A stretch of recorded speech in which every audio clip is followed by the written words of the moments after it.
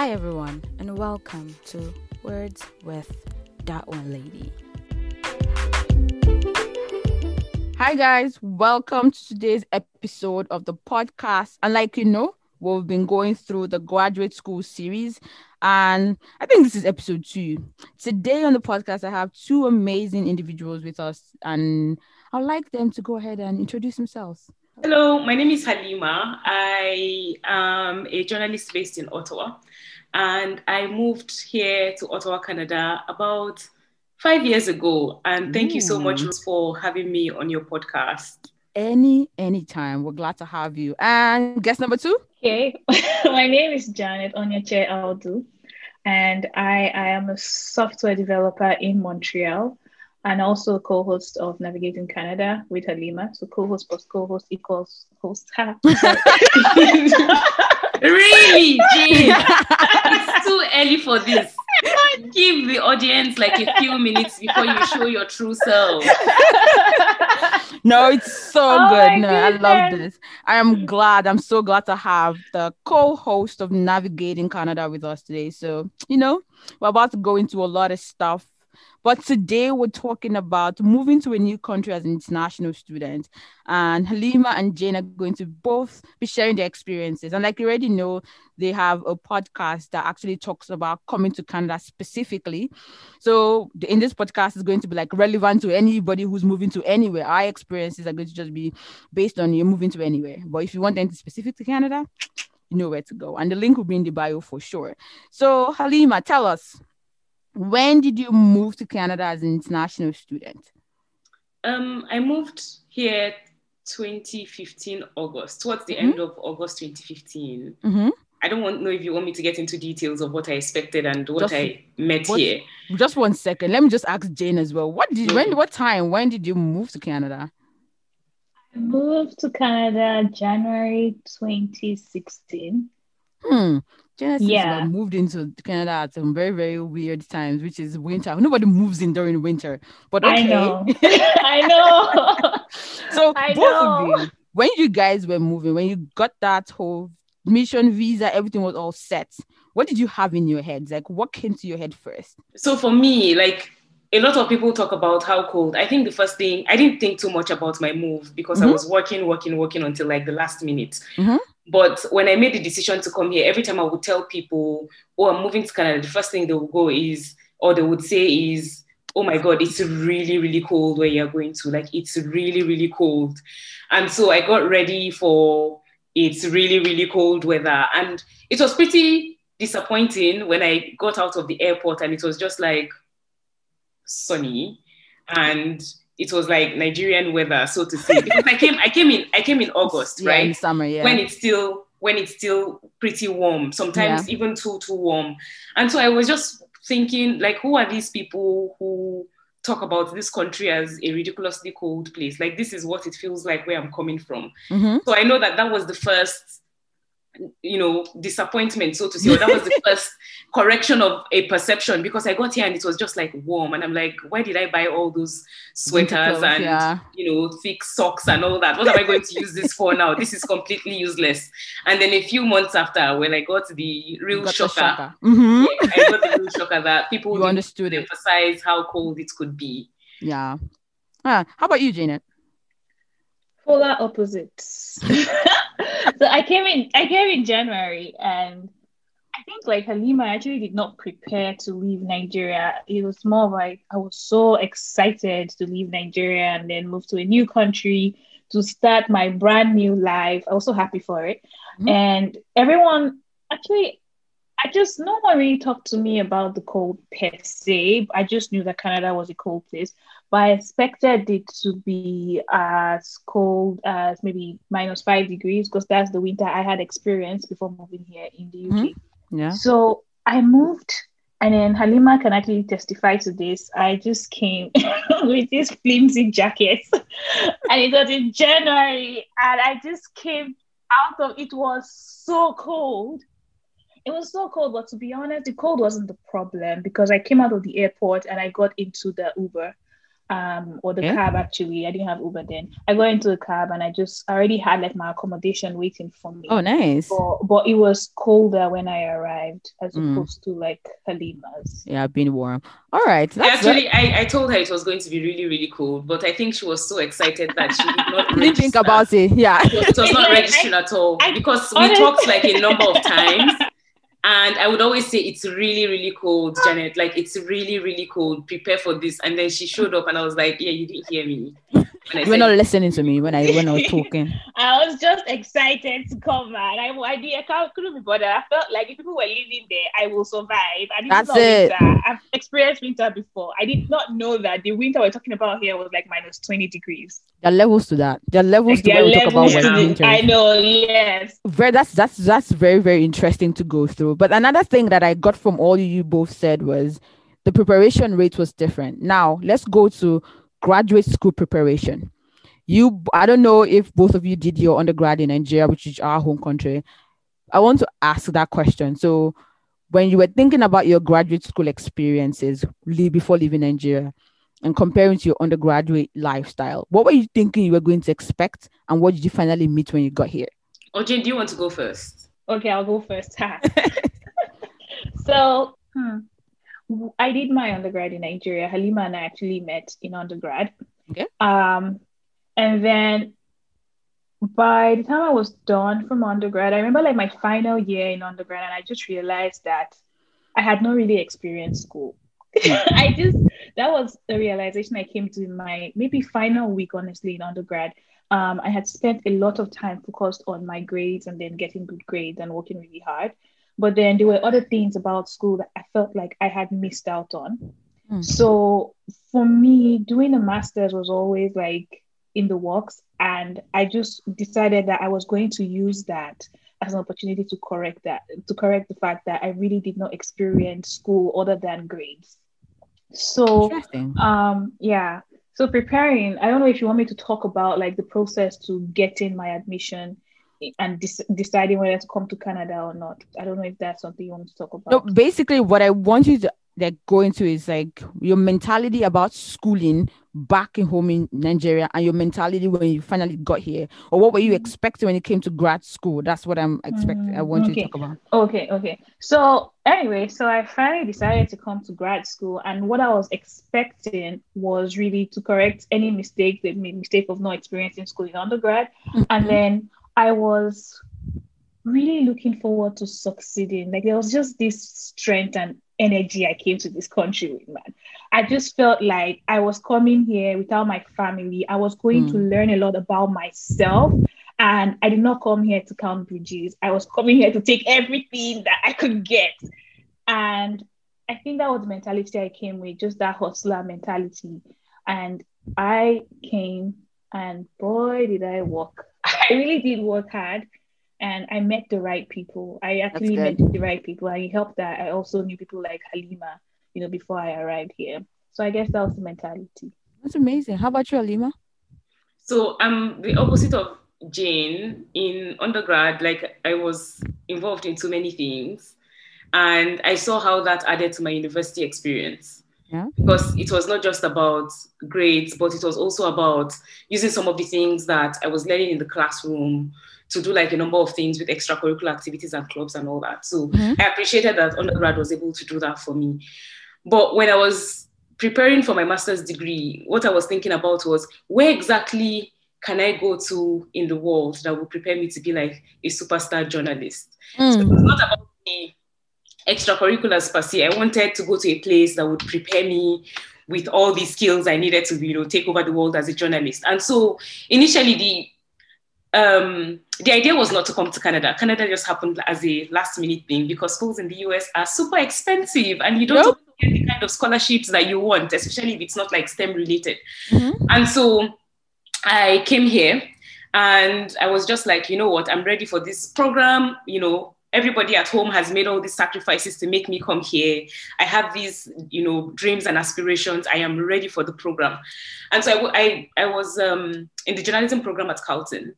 And they already told us before we came, like, it's going to be pretty intense. But then I don't think anything could have prepared me for how intense it got. Like Jane said, it was like Jane's experience was hard work.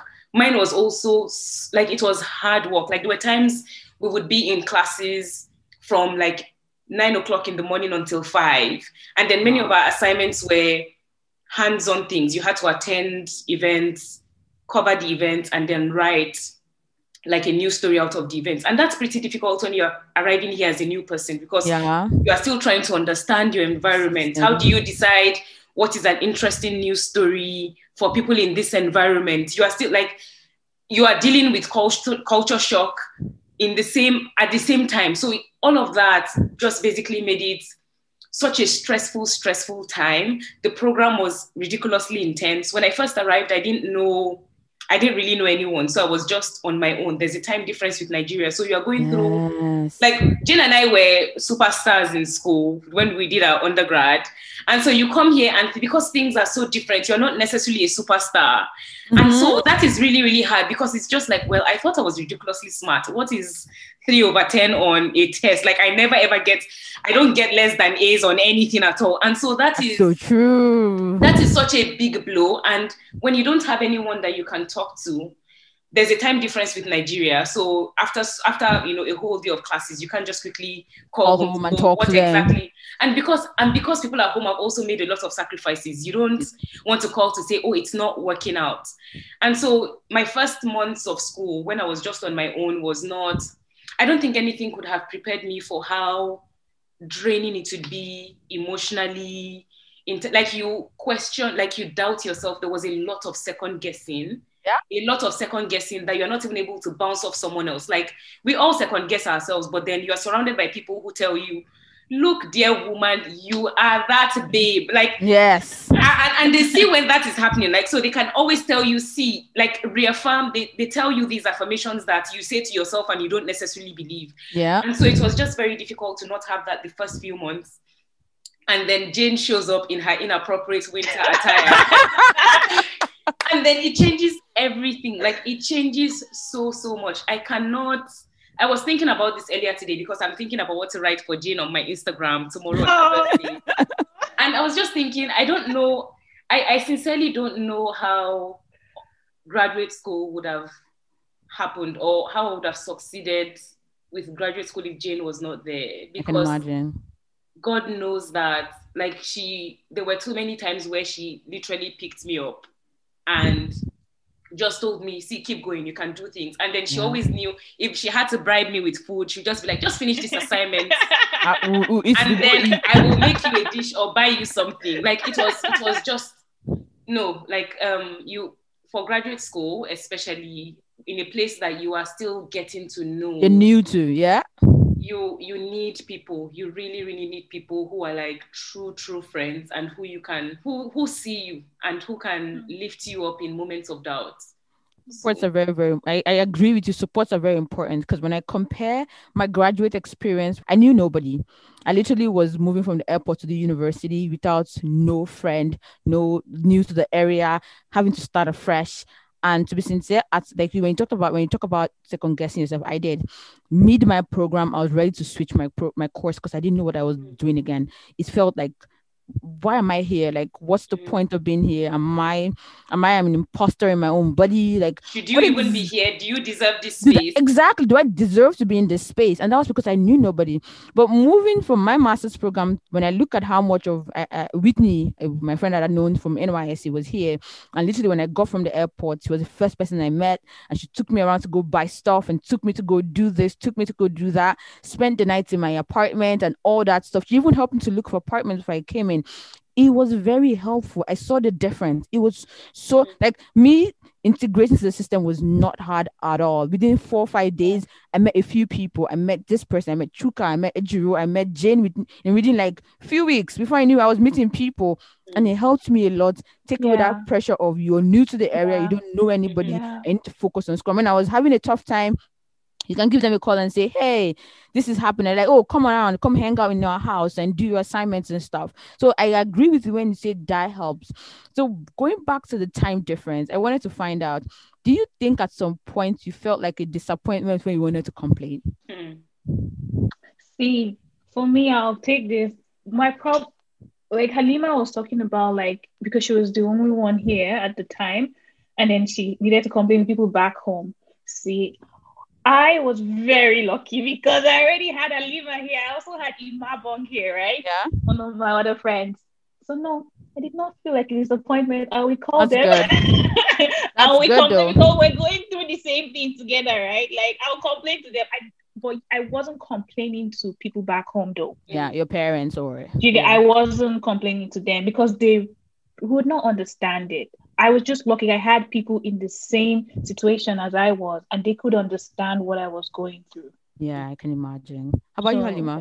no. For me, like everything Jane said, and for me, in addition, is that I'm such a worrier. Jane knows this already. Like, even before things happen, I already start to worry, and I start to think, okay, if I'm worrying this way, what are people at home? I try to put my mind into, I try to put myself into people's shoes a lot. And so it just felt like it would be unfair for me to complain to people at home because I saw everything my parents basically sacrificed to get me here. And so I was always worried that if I'm like I had to not be complaining too much because I didn't want my parents. We were pretty young when we moved here. Yeah, I can and imagine. I can imagine that my parents were just like, even thinking, we don't know anybody in this place. I had never traveled out of Nigeria. And so it was such a gamble for them to basically say, you are ready to go. And so I didn't want them thinking, did we make the wrong decision here? I didn't want them thinking, how is she doing all the way? Like, she does not sound fine. Because it's very difficult for you to just, they could not just easily come to Canada to check me out and see how I'm doing. Unlike when you were in Nigeria. Unlike when I was in Nigeria, if I was in Nigeria and I was complaining a lot, it would just be so easy for them to maybe fly home or tell me, come home and let's have a conversation. Yeah. But because that was impossible, so to say, while I was in grad school, I didn't want to give them more reasons to worry about how I was doing. Yeah. So a lot of my complaining, I complained sometimes when I was just like really, really, especially in my final weeks of the master's program. Yeah. Like I would talk to my dad about how nervous I was feeling, but then I just didn't want to bombard him with too much so that because I feel like our parents worry about us so much. A lot, exactly. Even when we are not complaining, right? So I didn't want to give them a reason to be thinking, like, what is going on with her all the way there? There's no one we can send to go check her, to just go find out what's going on. So when I had, Jane, when I had one of my roommates, Hasla, it was just another outlet. Like, it was a way to just, like, there were times I would call Jane up in the middle of the night and not even worry that I was waking her up. And she's just like, okay, what's going on right now? And it would just be like tears. And she's like, okay, let's look at this. Let's break this down.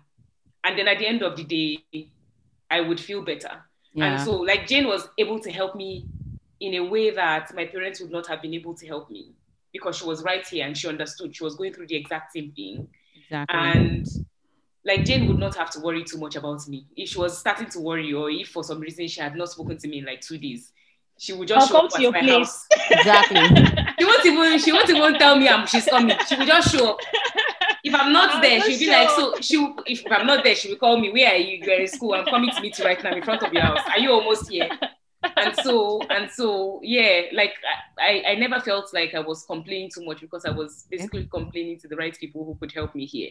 That's good. So in all of that we've said now, guys, if you're listening right now, the truth is moving to a different country can be hard at times. Now, the question is, have you found your group of people? Have you found your niche? Have you found, no one can do it alone. That's one big thing that I've kind of learned with talking to other people concerning in this whole graduate series. Like, you can't do it by yourself. Find your people, find that person, find a resource that can help you get through times. It can be hard. It's not easy, but you can do it. That's like what I've gotten from all of this so far.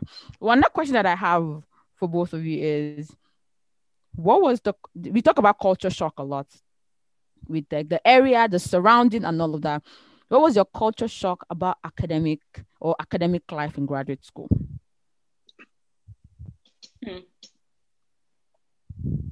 I don't know if it's because we went to an American school in Nigeria, American University in Nigeria. So I didn't really have any culture shock that I can think of. I'll keep thinking though. Okay. When I joined, I know that some people struggled with, things like plagiarism, checkers. That was something that I noticed that a lot of people from Nigeria actually struggled with then when they moved here. But I was already familiar with things like that. Okay. The grading system as well wasn't like a problem for me. Yeah. But I would rather answer the question as maybe the things I appreciated when I moved here. Okay. And I would say that I really did appreciate the amount of opportunities that were just there available in school. I noticed that in school, if you put yourself out there, like there were a lot of avenues to like put yourself out there. There are a lot of activities going on. There were a lot of like events that I could volunteer for. There are a lot of professors I could speak with that could connect me to the right people or the right places. Like there was just that opening. It was like just there. Conferences you could attend. Conferences was something that we didn't really have back home. As I was available and people knew that I was willing to learn more and to actually grow my network, there were always people there to point me in the right direction. So the opportunities were like endless. Yeah. It's just so interesting to move to this country as a student because there are many people that are looking to help you out as far as you show them that interest, I guess. Yeah. That's very correct. How about you, Halima? Everything Jane said too. But I think like the shock was more as a result of how my own master's program was designed. Like I told you, we had to be in class for some classes from 9 till 5. Yeah. That is a lot long. That is too long. And so that was not stuff I was, I think, prepared for. Like, and it was not stuff I was used to, like just being in a class and learning. Like I was used to working 9 to 5.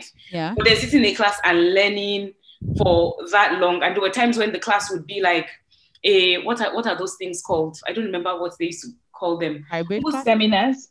No, it was not a seminar, but we would turn it to like a production class. So for example, within the 9 to 5, we had to go out, report on stories or attend events, come back, write a news story. Like it was a simulation of a regular newsroom. Wow. And that was pretty intense. So I was not expecting it to be as hands-on because the program I did in Nigeria was supposed to be hands-on as well, but then you had more time to, think about your story ideas, then you interview people. Like the entire semester, you might write 3 news stories. We're writing news stories like every single week sometimes. For different classes, you're writing different news stories. So that's one. And then the second one is that because I did a professional degree, at the end of the day, you are supposed to produce like an ambitious piece of journalism.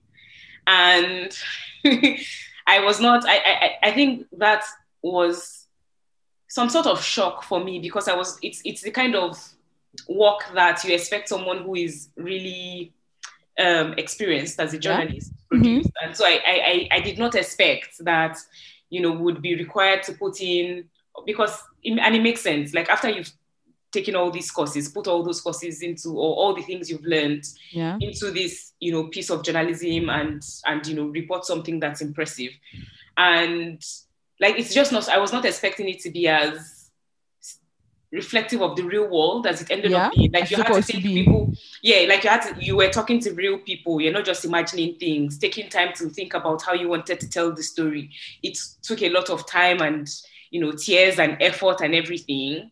So in that, like the hands-on was really, really hands-on, and it was hands-on in a way that was intense. Yeah, I was not, because we went to a school that, required us to do things in a way that some of our colleagues who were in other schools were not doing during our undergrad. Yeah. There was this tendency for us to think, well, we've done this before. When I was looking at my master's, some of the descriptions of courses in the master's program, I was like, well, I've done this. I've done this before. There's nothing new here. Like I will definitely, do so well in these courses. But then it just took it up a notch. Yeah. And I think that was the shock that, I was pretty confident at the beginning because I thought this is stuff I can totally do, and it was different from what I expected it to be. Yeah. Go ahead. I'm going to add something real quick. While Halima was talking, I completely agree everything she said. But I also want to add that speaking of the opportunities I talked about, and then speaking of, hands-on things. So I studied software engineering back home. That was my undergraduate degree. And then, it was hands-on, but not so much. And I hadn't had a professional software engineering experience before moving here. So as part of my program, I had to do an internship, what we call co-op here. Yeah. And I remember during my co-op, forget about the interviews for the co-op, it was easy. But then during the co-op, I got an interview call from this really big tech company. I was so surprised how I got the call from them. And I remember being in that interview room, and it was going to be a very hands-on interview. And I remember they asked me this question, which in retrospect, in hindsight, it's actually a very simple question. But because I hadn't had that hands-on experience yet, yeah. I remember just freezing during the interview and basically just telling them, thank you very much for thinking of me for this opportunity, but I can't do this. And I left and I called Halima and I cried my eyes out. I was like, oh my goodness. I actually just remember that story. So it's not like, this was an opportunity that was presented to me. But then there was this whole thing about being very hands-on in this country that I hadn't experienced before, that I had to learn. But the only good thing that helped me though is that I failed fast and I failed early. Yeah. So this happened maybe my second year, my first year, at the end of my first year, at the beginning of my second year. At least I had 1 whole year to prepare for like the real world experience. Yeah. Oh, wow. That was and after that, she's just aced every interview. Yeah, she's been killing it. She's been killing it. Right. They keep begging her. They're like, please come. Come and walk. And then they rush Janet. That's so interesting. Wow. That's the thing that I've come to realize, that moving from your home country to a different country can be a whole experience, especially if your country is, I don't want to say not on the same level with the country you're going to, but when you know that things are clearly different in the new country that you're going to, it can be a whole ball of experience, which we've all talked about right now, looking for how it is, like the culture shock when it comes to academics. Let's not even talk about the culture shock with the place you're moving into in general, which you're going to in a couple of minutes. Also, the part of things are different. If you're not careful, you might miss out on the opportunities you have in front of you in the places that you are. So many people can move to a new country and they're just like, oh, this is where I used to do things. Because I remember discussing another episode with someone who said she moved to a new country and she was more concerned taking the undergrad brain, saying, oh, I was smart in my home country, so I can be smart here, and was doing it the same way. And also figured out that she was failing fast. And she was like, why is this happening? That she has to speak with professors and be like, hi, like, this is what's going on. And they had to tell her, this is how we do things here, blah, blah, blah. And she implemented these things she was learning and things got better with her grades. Everybody who's come to grad school is smart. Everybody that's come to grad school knows what they're doing. The question is, what you're doing now, how can you put it into the real world? That's basically what grad school is all about. Trying to take it higher than what it was during undergrad. Now, instead of it to be taught in grad school, you're teaching your professors and you're telling them, okay, this is what I know so far. And they're telling you, oh, okay, well, that sounds good. But in the real world, this is how it's supposed to be. Or in the way it has to be when it comes to academia, this is what it's supposed to look like. So it's a whole different ball game altogether. And failing fast, I feel like, is the best thing to do. So imagine if you didn't put yourself out there, Janet, if you didn't accept that interview and have that issue or have that situation happen to you, it would have been bad when it had come to like a real world thing and you didn't know, oh my God, this is important, this is not important. So in all of this, what I'm taking is take all the opportunity you're getting, guys. If you're listening to this, whatever, when you start your grad school, when you should move from your home country, do not be an island, do not stick to yourself, put yourself out there. It's okay to fail. Like if you don't fail, you not know what you're doing wrong. If you're doing great all along and then are you really improving yourself? Not like failure can be sad at times, but when you were failing at something, like that experience would, prepare you for the greater things that are ahead out there. So now let's move to the last segment of this, which is tell me now, the culture shock as it relates to leaving and, being in a new country altogether, different from where you grew up. What was the biggest one for you? I'll tell a story about something, a phone call that Jane gave me one of those early days while she was here. I think a lot of things like a lot of things happen to you. You have conversations with professors and it just leaves you the wrong way sometimes. Like, what exactly is this person trying to say? Trying to say to me? Or sometimes it's just having frustrating colleagues, and then there are things in your personal life. So I guess that was where Jane was at when she gives me this call and she's talking about all the ways things are not working out. And then at some point she's like, I can't even find hard chicken. Why can't I find hard chicken? Like, what am I eating? Like, and that was the point. Like, why is the chicken here so soft? Why can't I find hard Nigerian chicken? She eventually finds hard Nigerian chicken, I think at a Chinese store. But that's the thing. Like, and I think our experience went this way because we also didn't go to, like, I understand that people go to like newcomer centers where they tell you like a number of things that just helps. International students don't go through that, do we? Do we go to newcomer centers? A lot of students don't, but we should. we should. We definitely should go to. I think my own big culture shock was just like I said earlier, we were happening babes at home. Like, we were no, happening babes in the sense that, like, we were this few, like, we were seen as people who had all this potential. Like, we were starting to do awesome stuff at work. You at work, people trust you. You think about yourself as all that. Like, I am the future of this great country of Nigeria. Like you just think profession. In fact, I'm the future. Of this profession. You think about yourself as being all that, and you come here, and you don't sound like everyone else. And you don't look like everyone else. And people project a lot of rubbish on you. True. Like, people make assumptions that you don't know stuff. People make assumptions that you should probably not be here. So it's not all, like, people will not come and tell you, we don't think you should be here. But then, like, you see the ways that people treat you compared to the ways that they treat other people. Yeah. And because you are second guessing yourself a lot, you are also thinking, am I imagining this? Or am I just, like, am I being too sensitive, or is this actually true? Yeah. And because it's not a conversation that everyone is just going out and having. There's so many times when you just keep thinking, no, I was probably imagining this thing.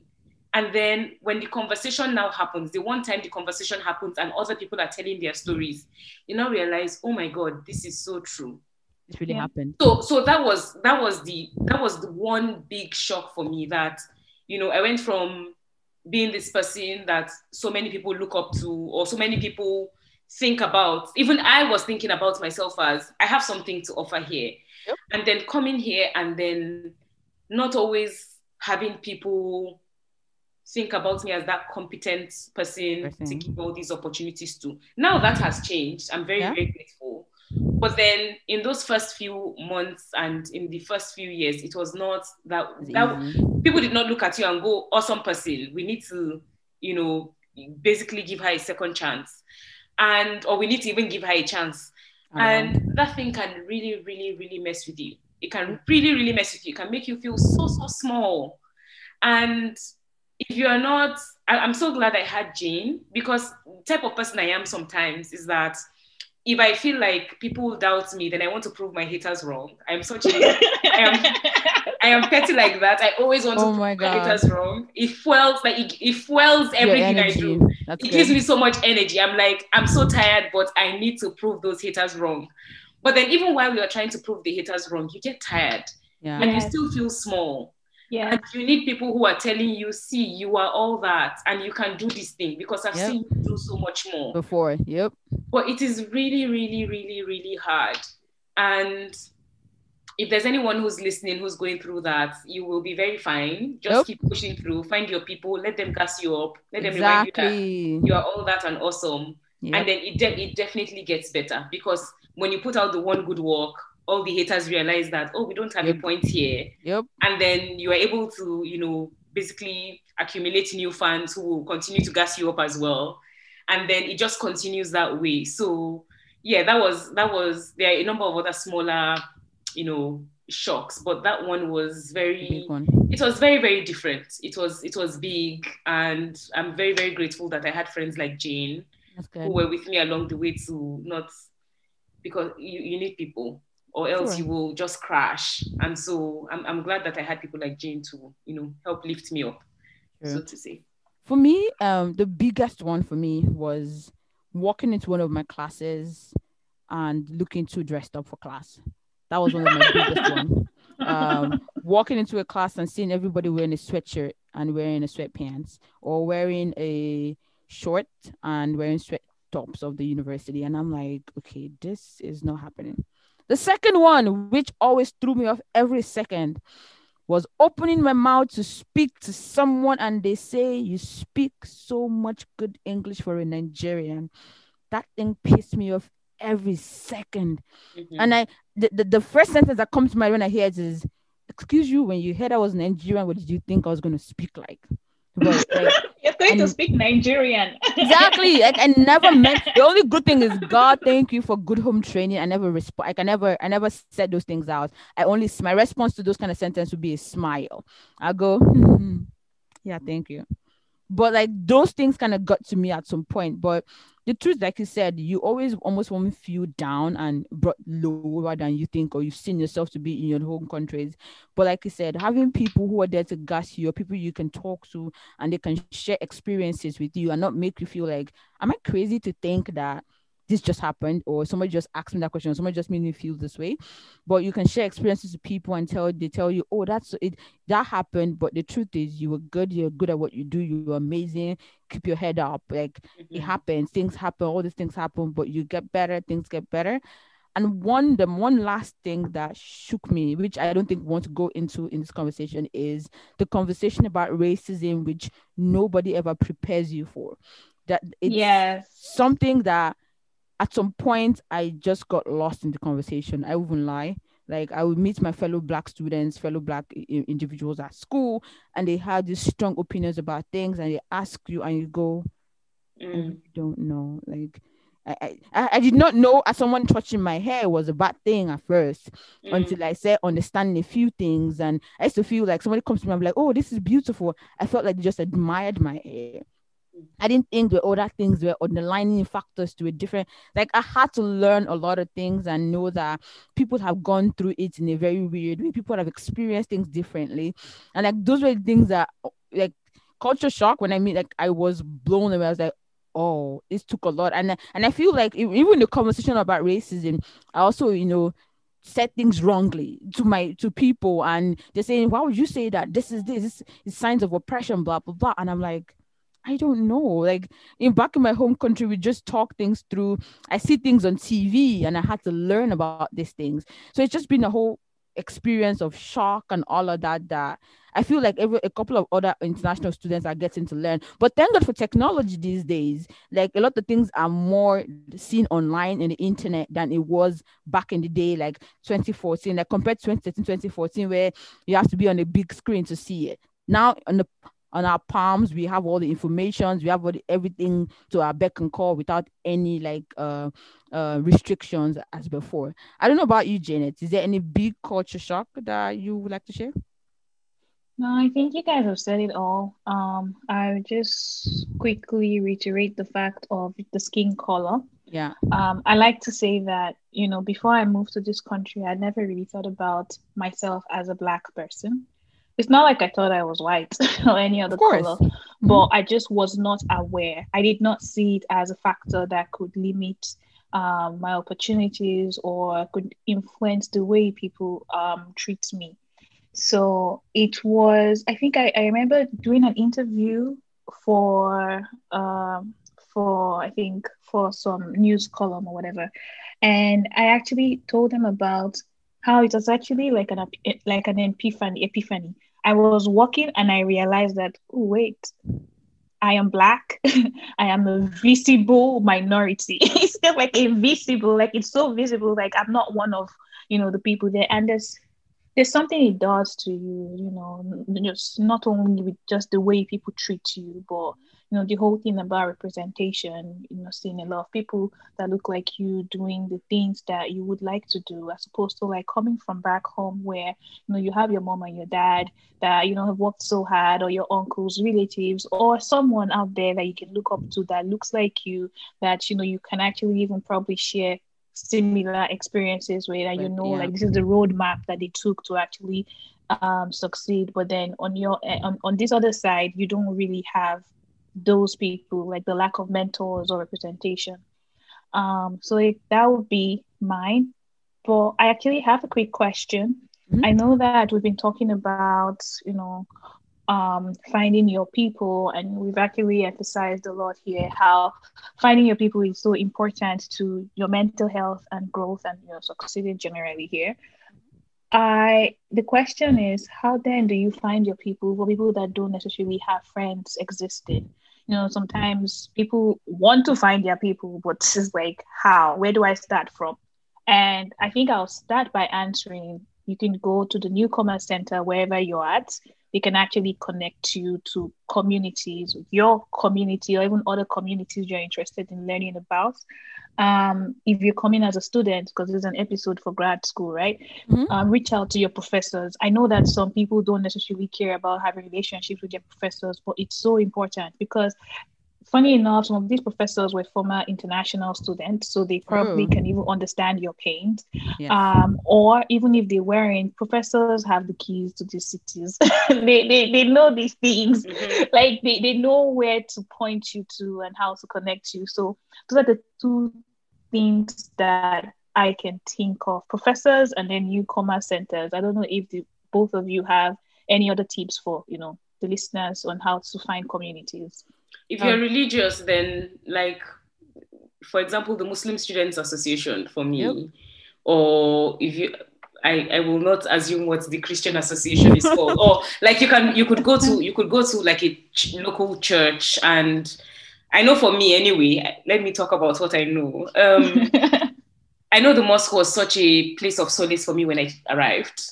Like there are times when I would just go to the mosque either on campus or in town, and I would just sit down there and just, be with God, so to say.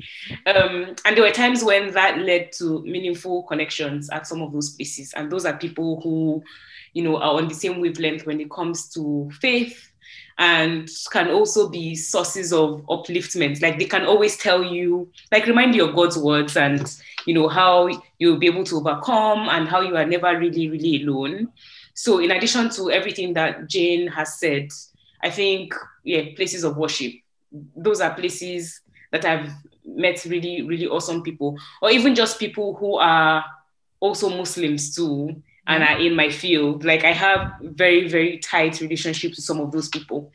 And finding my people, Jane knows my friend JP. I will not mention his full name. He was like the other international student in my cohort. And he's like a pretty quiet guy who does not like too much trouble.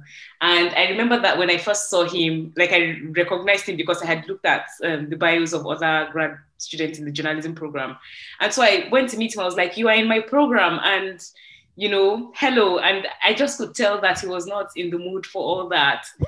And at some point I had to go meet him. I was like, we are in this program for 2 years. Both of us are the only international students. Both of us are from African countries. So guess what? We are going to be friends. My friend. I will give you some time to, think about this and process it. But you are not running from me. You will be my friend. And I can't count the number of times that like JP saved me in J school. Like the number of times he helped me out with too many things. I think I took him for granted like a lot, but he was just willing to overlook a lot of rubbish I would do, and like was just always there as such a support. And I remember that there was like another international student who was like a year ahead of me, and he was just like this big brother, so to say. Like would always go to him to ask him all these questions. So sometimes it's also, figuring out this is somebody I want to be my person, and then chasing them down until they become your person. Yes, if you're able to do that, like Jane and I, we are so good at doing this. We'll meet you and say, you must be friends with us. There is no option here. I agree. And it's also knowing sometimes that, this is, even though I want this person to be my person, it's just not going to work because they will not, afford me the respect that I need for this kind of friendship and letting it go. There are so many people out there.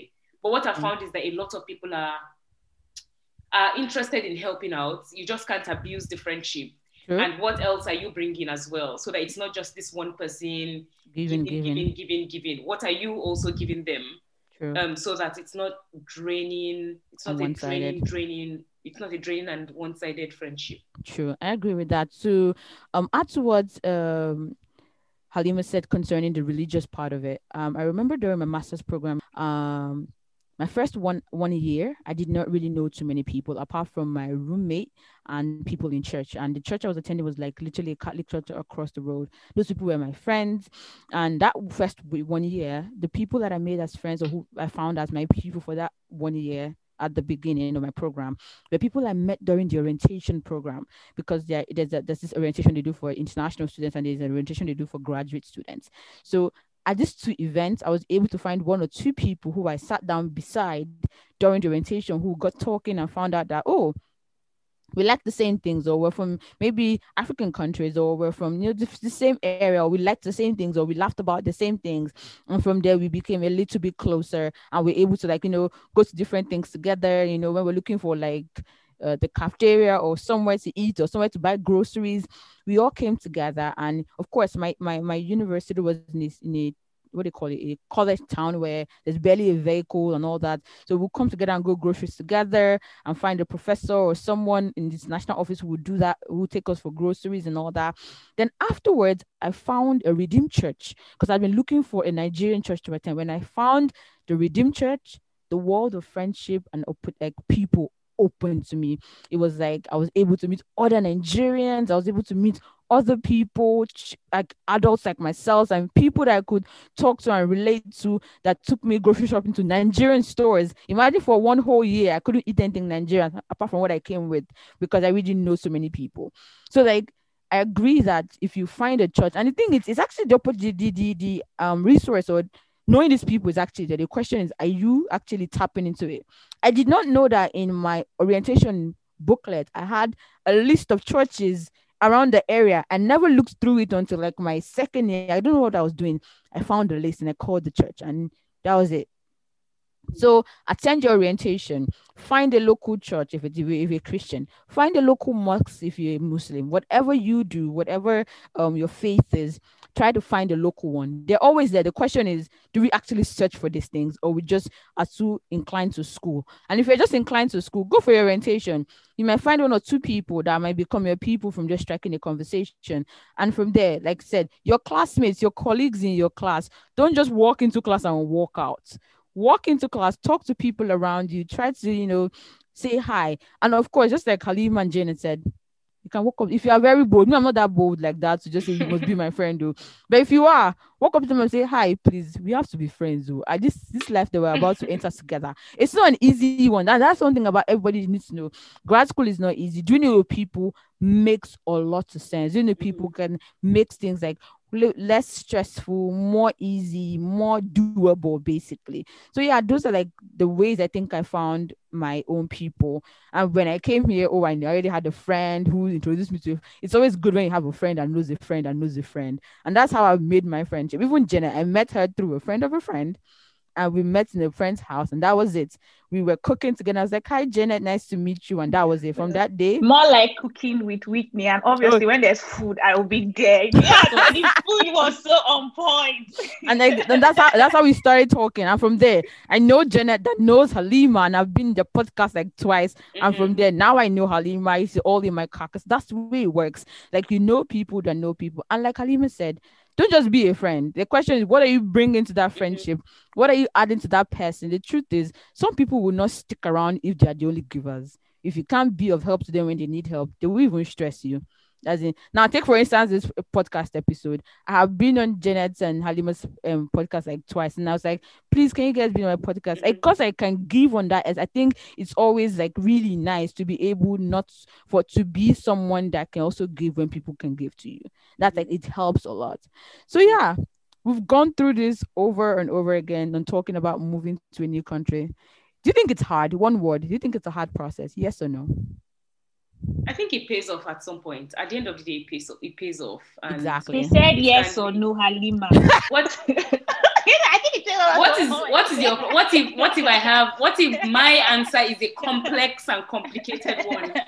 Complex and yes or no cannot copy. Sure. Okay, sorry. Continue. Yeah, I think what I said. Well, Jane, now you've ruined it for me.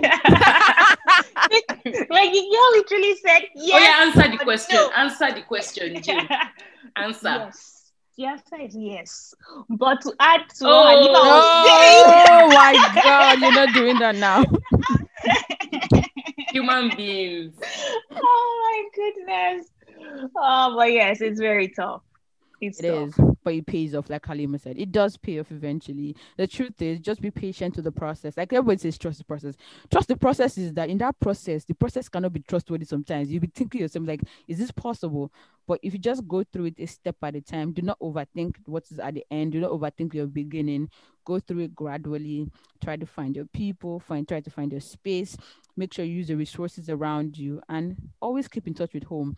Keeping in touch with home helps you a lot, to have that. I don't know how to put it. It gives you a ginger to be in the same space. And when I say ginger, I mean it keeps you in the loop, of things that are happening at home, and it helps you to still be in the same space. Jenna, did you have anything to add? I see your hand raised up. Yeah, I just remembered something that I think it's important to share. We've talked about like the community in a lot of details, but it's also very important to try to break out of your community. True. So, because of similar values you share with people from your community, be it Nigerian community, your religious community, or your country's community, it's easier to make that connection. I can understand that being the first step because it's easy to make the connection, to have someone and to have your people you can talk to. But in the long run and the grand scheme of things, it's very important to also actively search to understand other people's communities, actually the community of people in the place that you find yourself, because that would also help you integrate better into that society because they know, they have many years of experience in that country than you do, and for many other reasons. And then, generally integrating, I think that's the main thing. I know that personally, there've been a lot of friends that I've met that, were born and brought up in Canada, and they taught me things about Canada, even places to visit in Canada that, Halima probably would not know. And then, they teach me, and then I go share that with Halima as well and my other friends. Or even job opportunities. They are the ones to point me to job opportunities. I have a lot of friends that reached out to me that have actually referred me to jobs because they've been here longer and have better connections, and I can tap into their own network by being friends with them. It's also important to break out of your community. We tend to cling to ours, and they open your mind up to so many different perspectives as well, because there are things we did not grow up thinking about or talking about, but then when you come here, if you are still stuck with the same community, then it's still that same thinking 10, 20, 30 years after living in this country. Like you've not really broadened your mind or your perspective. But when you are allowing yourself to, basically meet other people who have different backgrounds, then that allows you to tap into the things that they're interested in, even if it's not for, their networks or whatever. Like what kind of books do they like? What kind of music? What are the things they care about? And that way you are just having a deeper understanding of how the world works and an appreciation, so to say, for the different ideas out there. And it's not just about your one little view. But then you've opened your mind up to so many things and can now decide, okay, out of the many, these are the things I care about. Exactly. So true. And all of this, like you all have said, you broaden not only just your home country community or your religion community, like a broader scheme of things, where you are, create a community there as well. And in all of this, you don't have to take everything. Take the one that suits you, take the one that agrees with your lifestyle, your beliefs, and what you stand for. Then, use it to improve yourself, which is very, very important. And I appreciate you guys sharing that with us as well. Any last words before we end the podcast for today? We've talked a lot. That's really good. Love it. Yeah. That's good. Any last words? I think at the end of the day, when you get to a place of comfort, also try to help someone else who's on their journey. It's so important. Jane and I talk about this a lot. Yes. Because, and I think it's one of the reasons why we started the podcast, even though Jane might say here that I was reluctant initially. Let me bring that up before she shames me. But it's one of the reasons we wanted to start the podcast. Like we have to continue to remember that when we started out on our own journeys, it was not the easiest thing. Yeah. And so, like, life happens. We're all so busy all the time. And so it can almost become difficult for you to respond to that person who's seeking help or who wants to ask you all these questions about, integrating and starting their lives here. But we need to continue to remember that once upon a time, we were also starting out, and once upon a time, we benefited from people's generosity. And so we have to become those people when we get to a place of comfort. So I think those are my last words. For the podcast. Yeah, for the podcast. Please, they are not my last one. I am too young. I am just so Nigerian like that. I will think I'm like, nope. Just for the episode of the podcast. Go ahead, Jane. For the podcast, please. Thank you for that. All right. For me, everything Halima said, I really agree. Giving back and, just paying it forward. That's really it. I think I've said most of all I want to say, but I also want to say thank you very much for inviting us on this episode. Is actually, when you invited us, I was like, okay, it sounds very similar to our episode on things I wish I knew before I moved to Canada, but yours is broader, and then it brought like a different perspective, like actually digging deep into the idea of moving for grad school in particular. And I actually did not expect us to talk so much, but apparently there's so much to uncover. Like you guys have already had so much to say. And I really appreciate you, inviting us to come share our opinions. Thank you so much for joining us. Guys, as you're listening, if you are moving to Canada and you're thinking, please, and you want to know more, if it's grad school, if you're just moving generally to Canada, you know where to go to. Navigating Canada, anywhere you listen to a podcast, either Apple, Spotify, go ahead and hit them up. They have amazing ideas and, knowledges, people's experiences as well that you can hear and, try to help yourself when it comes to like your process with moving to Canada in general. But yes, thank you so much, guys. Halima and Janet, we appreciate you for coming to join us today.